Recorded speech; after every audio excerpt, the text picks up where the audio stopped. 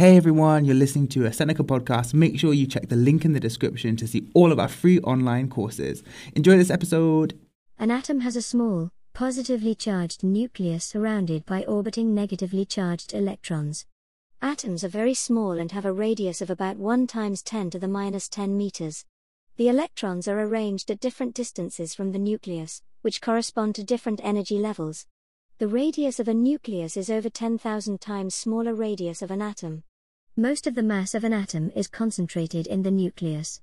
The 3 different subatomic particles, protons, neutrons and electrons, have different relative charges. Atoms have no overall charge, so we say they are neutral. In an atom, these charges all cancel each other out. Protons have a relative charge of +1. They are found in the nucleus. An element's atomic number is the number of protons it possesses. All atoms of the same element have the same number of protons. Electrons have a relative charge of -1. They are found in fixed orbits around the nucleus. In any atom, the total number of negative electrons equals the number of positive protons, meaning atoms have no overall electric charge. Neutrons have a relative charge of 0, so they are neutral. Like protons, they are found in the nucleus.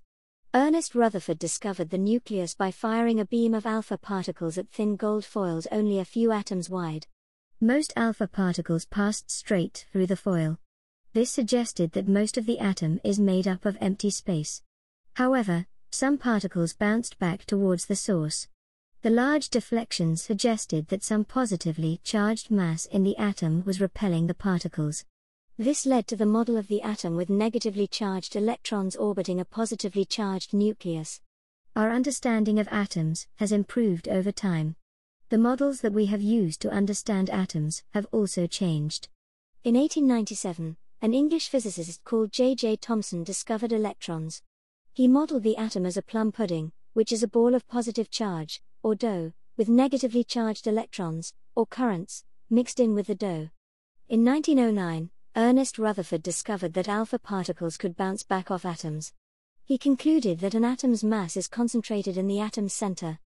This was called the nucleus and it contained positively charged particles called protons. Niels Bohr discovered that electrons orbit the nucleus at fixed distances. In 1932, James Chadwick discovered that some particles in the nucleus have no charge at all. He called them neutrons. Electrons are arranged in shells around a nucleus. Each shell has a different energy level. When an atom absorbs or emits electromagnetic radiation, its electron arrangements can change. When atoms absorb electromagnetic radiation, electrons move to a higher energy level further away from the nucleus. When atoms emit electromagnetic radiation, electrons can drop to a lower energy level, closer to the nucleus. Hey everyone, thanks for taking the time to listen to this episode. I hope it was useful for your learning. Make sure you consolidate your knowledge by clicking the link in the bio to be taken to the free online course. Good luck with your studies!